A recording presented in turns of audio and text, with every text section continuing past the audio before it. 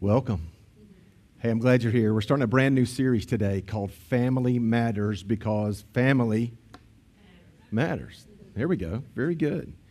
I need to just kind of just settle some minds as we dive in today.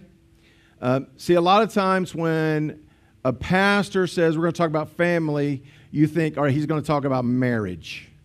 And we will, but if you're in a family, raise your hand. So this is for you. And all of our, the dynamics of our family may look different. Maybe your family is you surrounded by people who don't share your last name. That's a family. Maybe the family that you have is who you're sitting with in church today.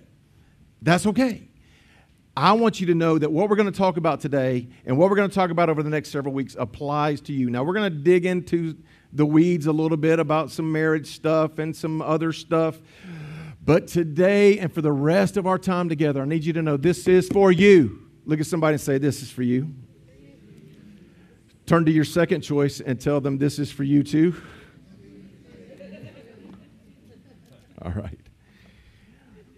This passage is going to kind of guide us all the way through this series, and it's found in Joshua chapter 24, verse 15. But if you refuse to serve the Lord, then choose today who you'll serve. As for me and my family, we will serve the Lord. And I pray that over the next several weeks, and I know maybe you make that declaration already today, but I pray that all of us, and notice I said us, I pray that all of us make that declaration with an extreme amount of conviction by the time we are done. Several years ago, we did a series here called Our Imperfect Family.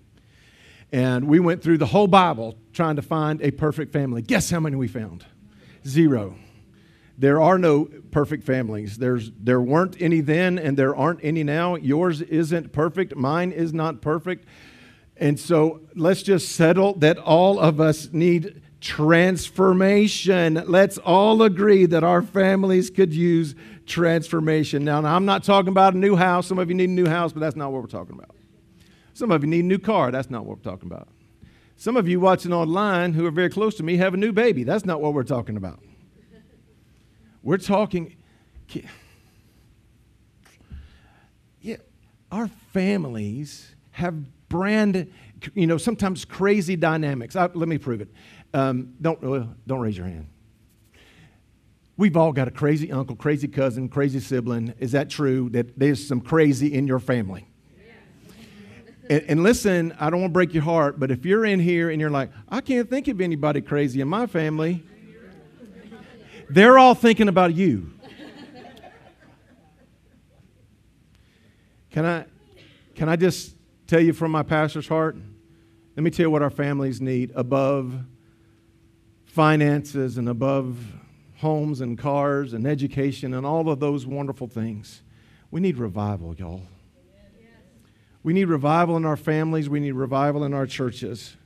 So that's what this series is all about. How can you and I and our families, how can we live lives? Let me explain it like this. Family Matters is a conversation about two things. It's a conversation about substance and significance, all right? Think about that word matters. All right, if I were to talk about the matters of the heart, what am I talking about? I'm talking about things that make up the heart, the circumstances around what's going on in my heart. But if I were to say, hey, listen, you matter, that means that you have significance in my life. And so when we say the word family matters, we mean it from both ends of that spectrum. That we're going to talk about what are the important substances of our families. And why is it so stinking important? Because it is. It's critical. Don and I have been talking to families for a very long time. The first class we ever taught, before anybody called me pastor, we taught a married couples class at our home church. And can I tell you, we did awful. We were the youngest ones in there, been married the least amount of time, and usually fought on the way to teach the married couple class. So regardless, it's a big deal. And I think over the next little while, you'll see the family dynamic has changed a lot in the last 2 generations. So that would be my dad's generation and my generation. And that span of time, I know you're going to find this hard to believe, so just get ready. I am 57 years old. I know. Just let that settle for a minute. So my dad is born in 1929. So from 1929 to 2024, can I tell you, a lot has changed in the family dynamic. In 1943, Norman Rockwell painted one of his most famous paintings. It was about Thanksgiving around the American family table. It looked like this. Aww. Isn't that cool? Who said that? Who says so? Yes, it is so unrealistic. In fact, it probably looks more like this.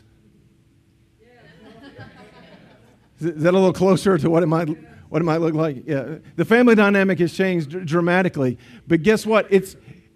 We still live and work and breathe in that dynamic of family, and that's what we're going to talk about. I told you substance. I told you significance. Say substance. Say significance.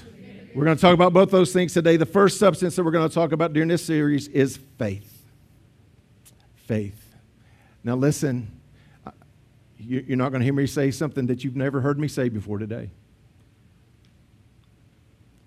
I will tell you that regardless of what your family dynamic looks like, whether you've been married 1 time, 2 times, 4 times, ain't no more times for me, some of you going to say. Regardless of children, no children, grandchildren, no grandchildren, single again, regardless of your family dynamic, whatever your family looks like, the most important substance, the most, what's the right word? The most influential substance, the most incredibly transformational substance in your family is faith. Hebrews 11:1 says it this way. Now faith is the substance of things hoped for, the evidence of things not seen. Let's talk about that word now. What does that word now mean? Now. That's not what that word means. I don't think that word means what you think it means. All right. Those of you that are my age will remember a Saturday morning cartoon called Schoolhouse Rock. Anybody remember some Schoolhouse Rock?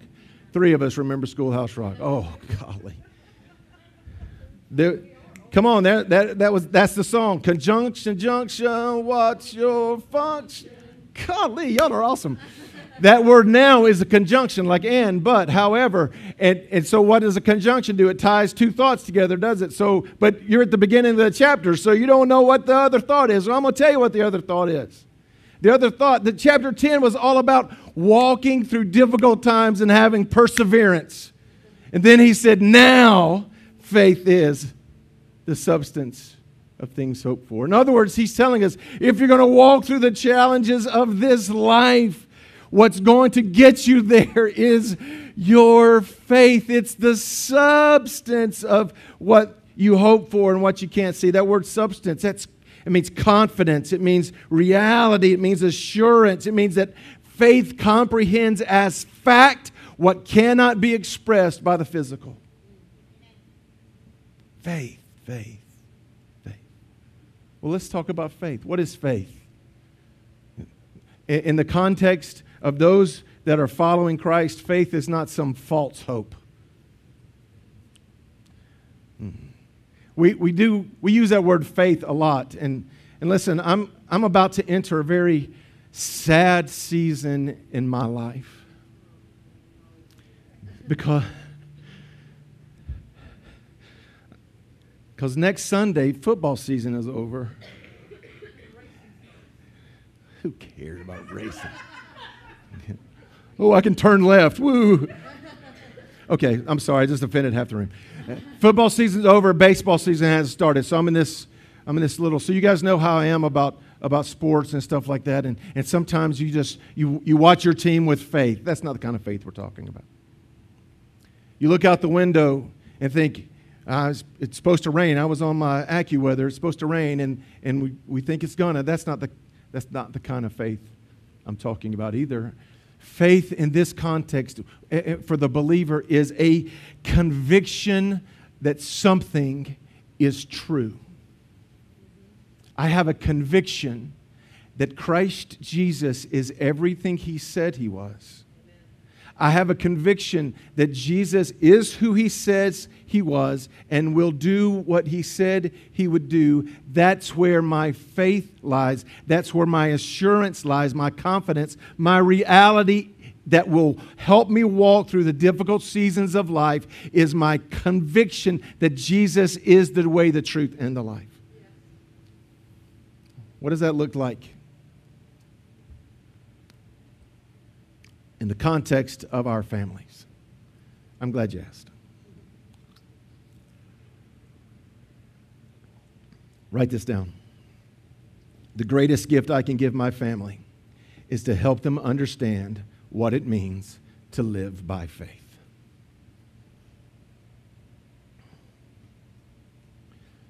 What does it mean to live by faith? And if you're in the room and you're connected to a family and everyone said that we were, you have an obligation to those in your family. And the obligation that you have to those in your family is to help them understand what it means to live by faith. And can I tell you, it is easy to walk in this room and fake it. It's easy. You come in and you can paint on a smile, and you can tote a big old heavy Bible, and you can fake all of these people. You can't do that with somebody you live with. See, the people that know you best know if you're the real deal or not. The people that you live your life, that you do your life with, understand who you are. And so I'm going to challenge you and challenge me and challenge our church that we have an obligation to help others understand what it means to... Now listen, I didn't tell you that you have an obligation to show them what it looks like to be a good church member. I didn't tell you have an obligation to show them what it looks like to, teach a class or to help open the door. All those things are great.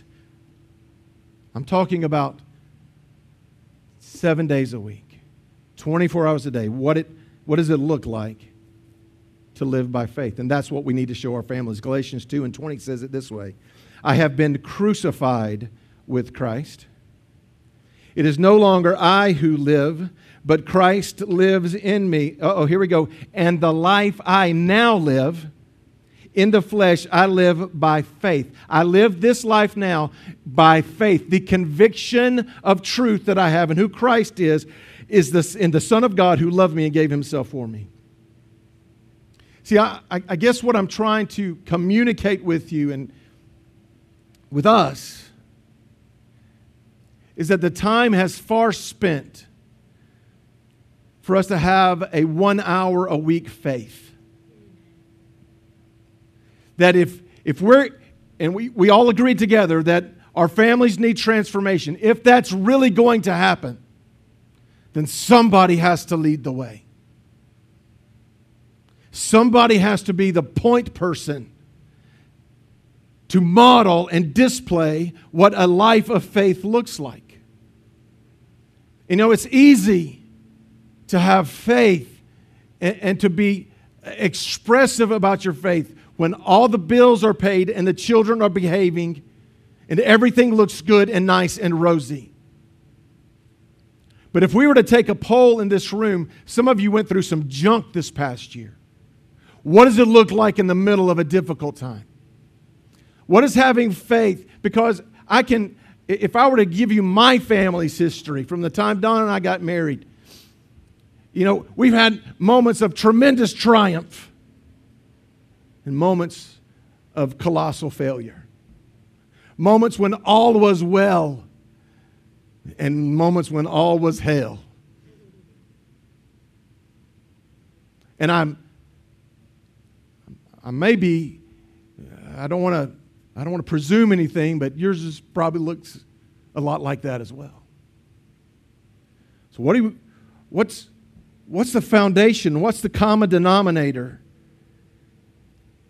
that's present when all is well and is present when we walk through the storms of life and everything in between? Well, it ought to be for the follower of Christ, for the believer, for the Christian, it ought to be faith. I'll say it like this, write this down. We live our lives by the filter of faith.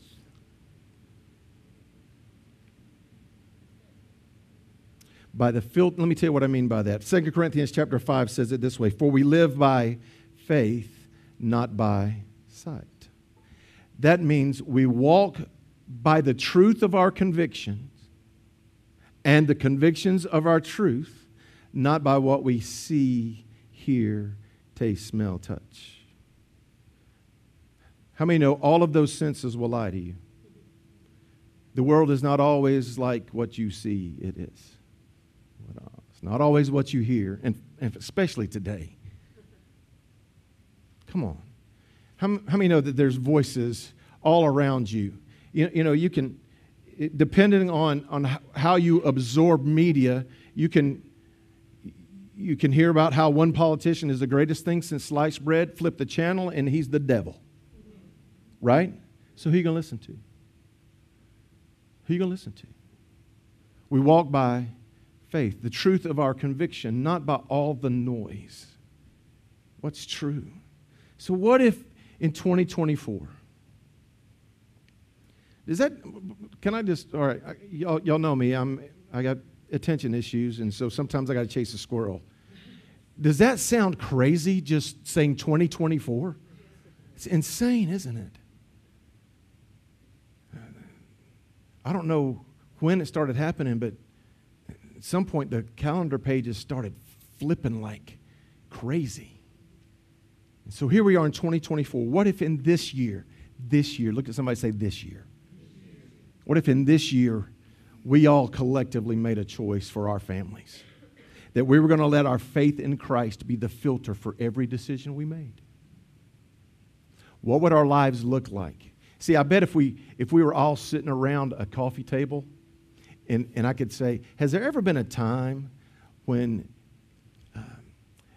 you ignored the voice of God and did things your own way? How did that work for you?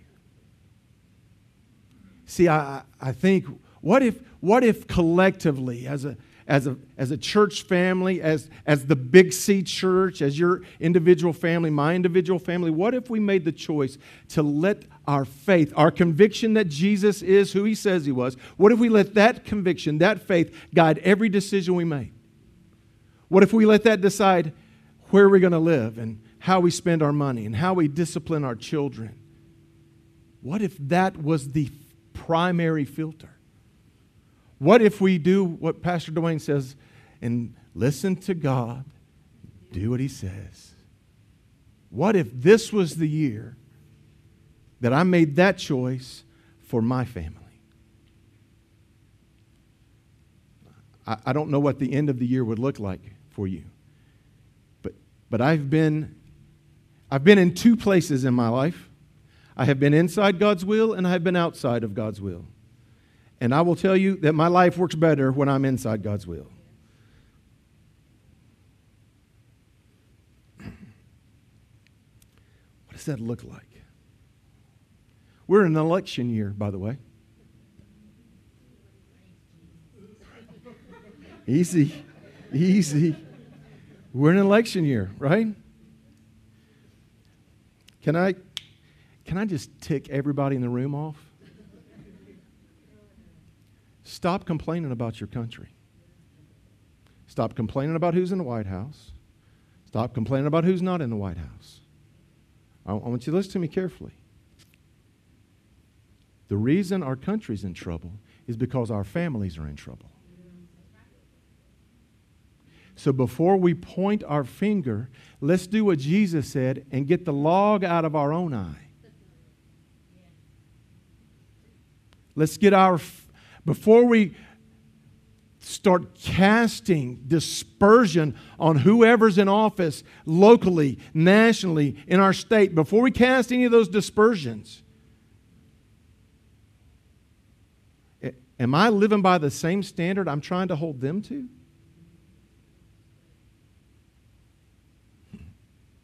I've heard people say to me this past year, man, the church is in trouble. And listen, if you've got streaming services, in your entertainment, and we do too, and you don't have to look very far to find a documentary about a church or how the church is in trouble. Not hard to find. I'm going to say, stop. Here's why. Guess what? Every one of those churches that are in trouble are made up of families. As the family goes, so goes the church. As the church goes, so goes our nation. So listen, I'm not telling you not to vote. I'm not telling you not to be passionate about your candidate. You need to, all right? We need you to be civilly minded and do all of those things. But can I implore you to do one thing? Put as much energy into your family. Put more energy into your family. Because I'm going to tell you that I have a conviction that what this country desperately needs is not another politician. Come on. There's never been a politician that was able to fix a sin problem.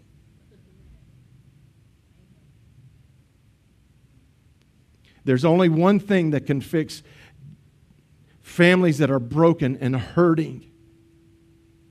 And that's when we place our conviction of truth, our faith, in the only one that can make transformation take place in your family and mine. Can I tell you, I love to talk to couples about their marriage. I love that. I love to do premarital counseling. I was doing that one time, and they said, "Are you trying to talk us out of getting married?" And I said, "Well, if I can talk you out of getting married, you got no business getting married to begin with."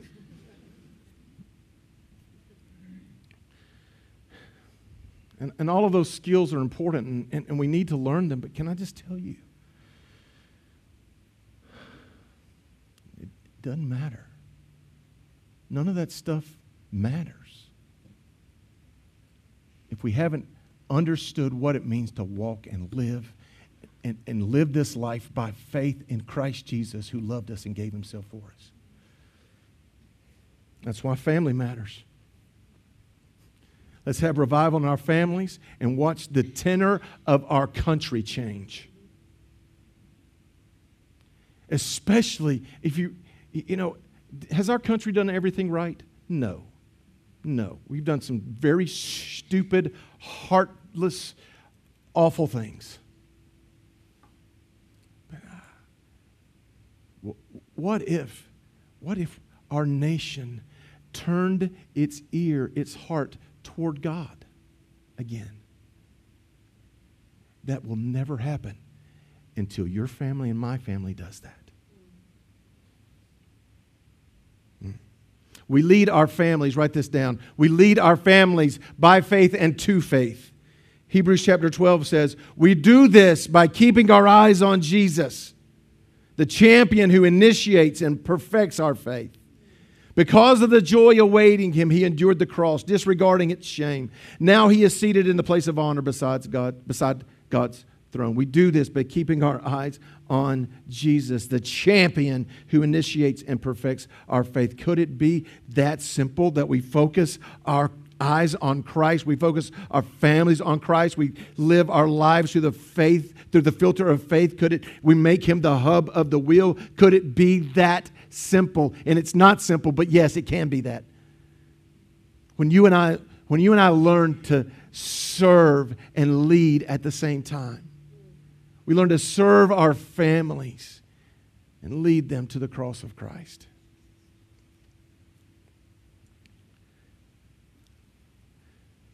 Again, all of our family dynamics are different. But I need you to hear this part. You know, I used to hate it when preachers would say, if you hadn't heard anything else I've said today, hear this. So I don't say that. But if you haven't, no, I'm just kidding. I do want you to lean into this thought. How many believe that as Christians we're on a mission field? Yes. Right?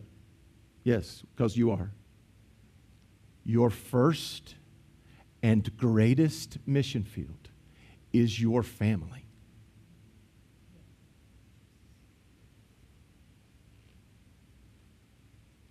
If you have children in your home, if you have grandchildren, can I tell you, and some of y'all told me what it was like to have grandchildren. It's crazy. It is the most beautiful relationship. It's wonderful. But can I tell you, I want to see my grandchildren grow up to do great things in their life. But can I tell you, I have one concern for them. And it's not that they graduate from the greatest college on the planet, University of Georgia. It's not that they graduate. That's not my greatest joy for them is that 1,000,000 years from tonight we can all have a reunion. Is that they know Jesus and they live their lives by faith. So if you've got children, you've got grandchildren, you've got somebody in your family that is far from God, that's your mission field. To lead them and love them by faith and to faith.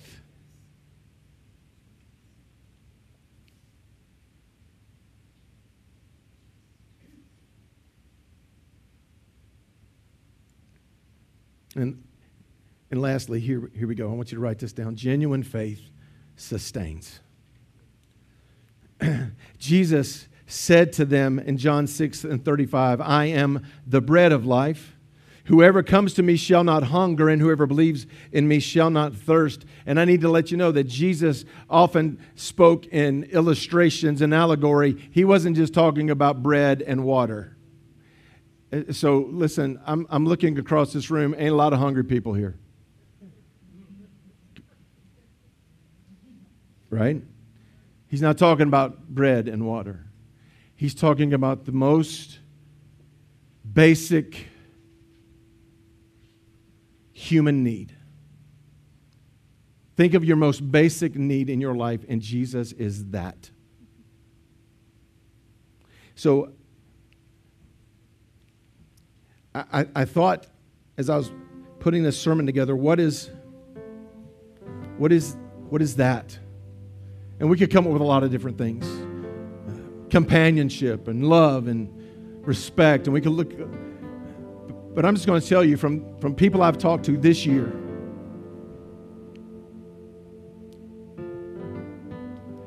here's the question I hear. How do I navigate life when I'm lost? How do I get through this season when I don't know where to go? And I don't know who to listen to. There's so many voices in my head. Pastor Dwayne, please tell me where I can find direction. And listen, I love you, and I wish I could say, well, here's what you need to do. I don't always know. But I heard a story that I think illustrates just how we need to respond in those moments. And I think I've shared this story one time years ago, but it just fits, especially if you're here. And you would say, Dwayne, my family and I are in a difficult season. We're in a stormy season. Or maybe you would say, Dwayne, there are people in my family who are far from God. How many know that's a storm in itself?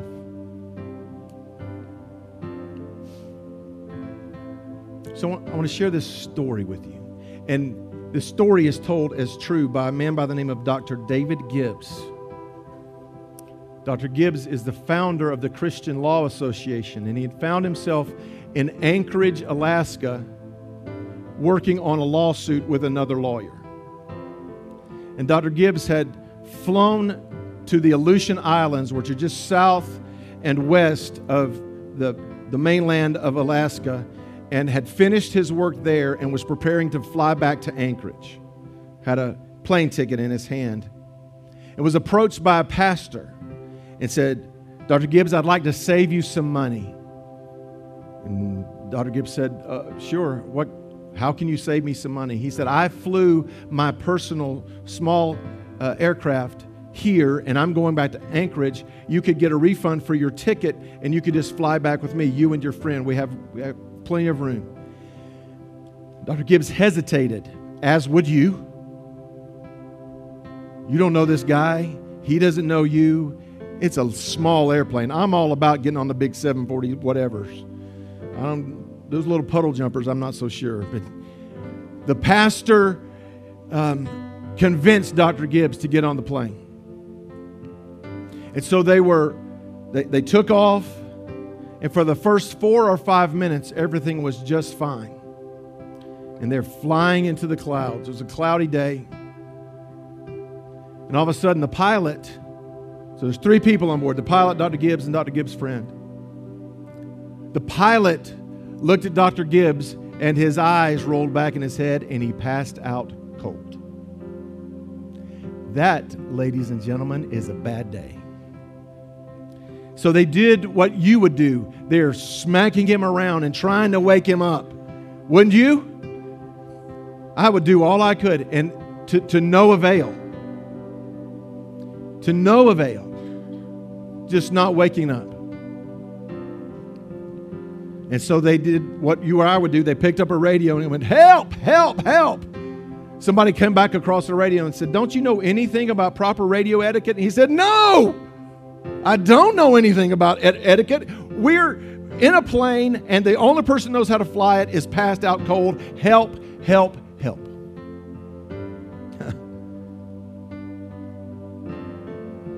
They get in touch with an emergency air traffic controller from Anchorage.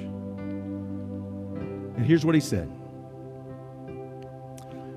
Dr. Gibbs, my job is to get you home. But you've got to listen to my voice. If you don't listen to my voice, you are going to die. Listen to my voice. What would you do? We have a problem, though. We can't find you. We don't know where you're at. And so through a series of maneuvers, they were able to find him on the radar. And here's what the air traffic controller said. You can't see me, but I can see you.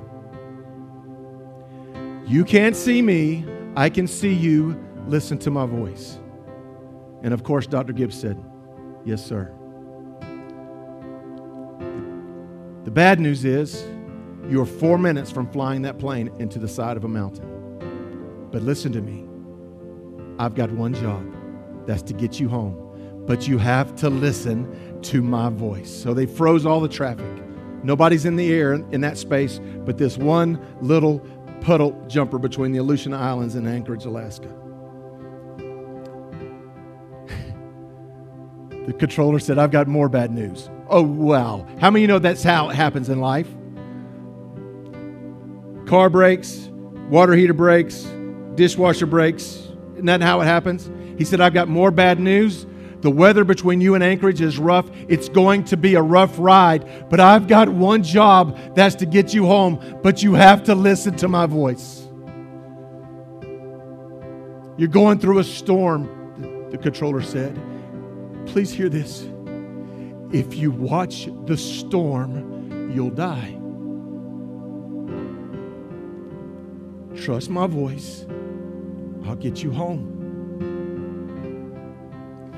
Miraculously. So there's all of these other voices on the radio. I've never been on, but apparently when you're on air traffic radio waves, there's all sorts of other communications. He said, you got to put all of that other noise out of your head. You can only listen to my voice. And how many of you have lived through where there's so many voices coming against you, coming into your head? And he said, just listen to my voice. He said, I'm going to bring you down and I'm going to line you up to the runway and you're not going to see it. He said, but here's what I need you to know. When the lights of the runway come into view, you'll know that you're going toward the runway because they're in the shape of a cross. And he said, the air traffic controller said, the cross will get you home.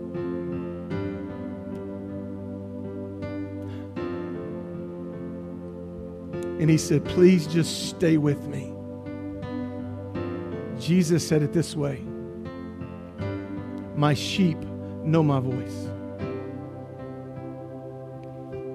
He said, you're going to have to land the plane blind. Listen to me. Keep your eyes on the cross and you'll land this plane. If you'll listen to me, keep your eyes on the cross, you'll get on the ground. If you listen to me and keep your eyes on the cross, you will get home. Miraculously, Dr. Gibbs was able to land that plane by doing those two things. Listen to the voice, kept his eyes on the cross.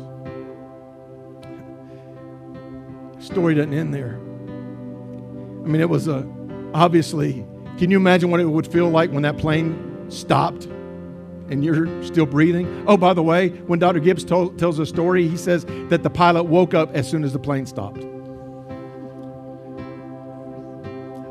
I'd have probably slapped him. So all is well, and they put Dr. Gibbs up in a hotel room. And early the next morning, a knock came to Dr. Gibbs' hotel room, and he opened the door, and the voice said, "Hey, David." And Dr. Gibbs said, "You're the voice. You're the voice that got me home. One day, you are going to stand face to face with the voice that got you home."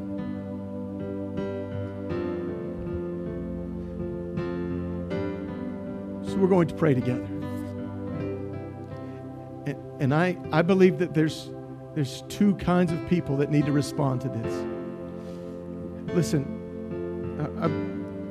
maybe 50 different kinds of needs, but I want to talk about two especially. The first one that I want to respond to this prayer is that you're in a storm and you need to hear the Savior's voice to lead you out. Hey, with nobody looking around, I just need to know who I'm talking to. If that's you, you're in a storm and you need to hear the Savior's voice. I want you to put your hands in the air.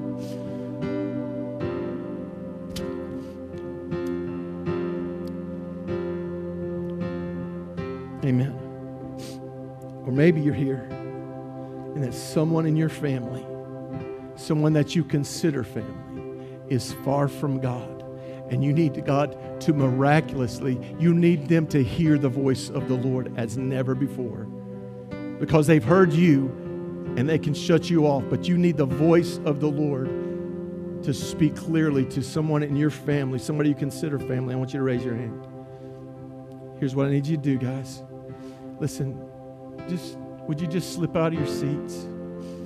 And let's just gather around this altar and pray together. Would you just slip out of your seats and gather around this altar? And let's talk to the Lord. I want to pray for you, and I want us to pray together.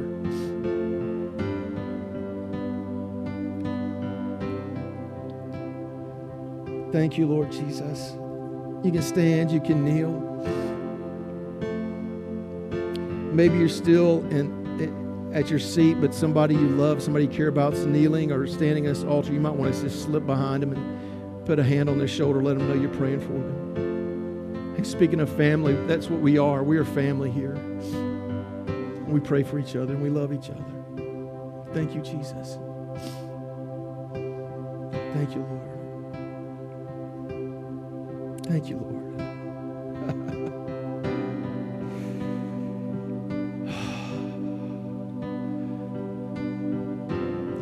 Hey, before we ask him of anything, you know what we're going to do? We're going to thank him for his goodness and his grace and his love and his mercy.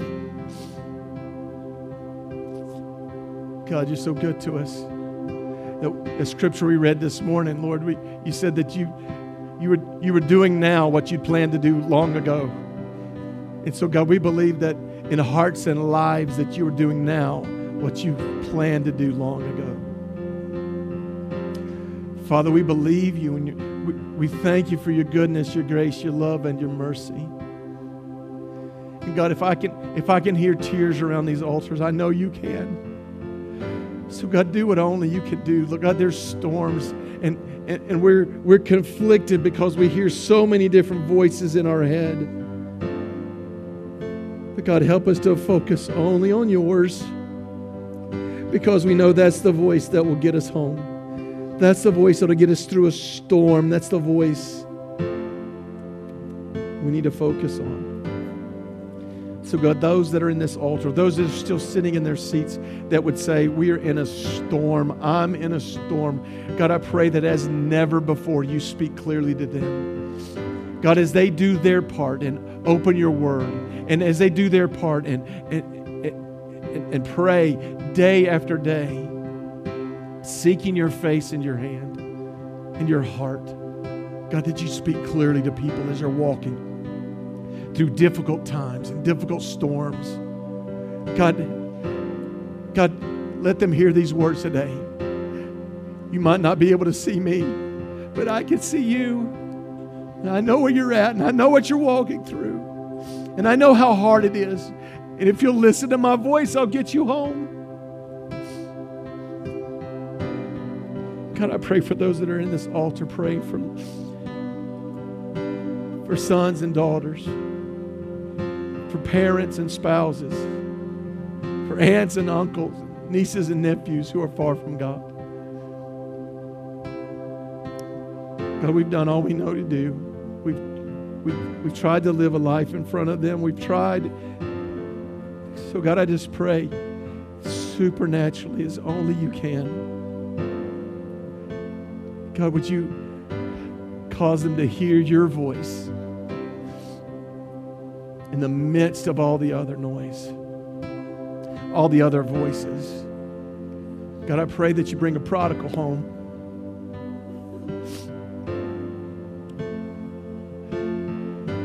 I pray, God, that you would bring lost loved ones and aunts and uncles and children and parents. God, that you would draw them by the soothing love and power and compassion of the Holy Spirit. God, wrap arms of love and compassion around and draw men and women, teenagers and children to the cross of Christ, because we have heard that the cross is what will lead us home. And God, I pray that you teach us to be salt and light in front of them, to not be abrasive with our faith, but to be kind and firm and an example of what a life by faith can look like. So our prayer today, God, I've seen you do this very thing in my own family, and I know you're no respecter of persons. Draw men and women and children and teenagers to you, oh God. And we pray a very dangerous prayer right now. A very dangerous prayer. God, whatever you have to do to draw them to yourself, do it, oh God.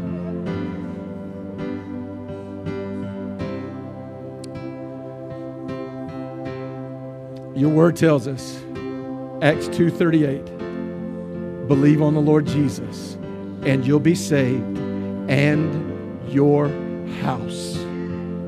And we receive that by not because we can see it, not because we can understand it with our physical sense, but your word tells us to receive it and believe it by faith, a firm conviction that you're a God who cannot fail, and you'll do what you said you'd do.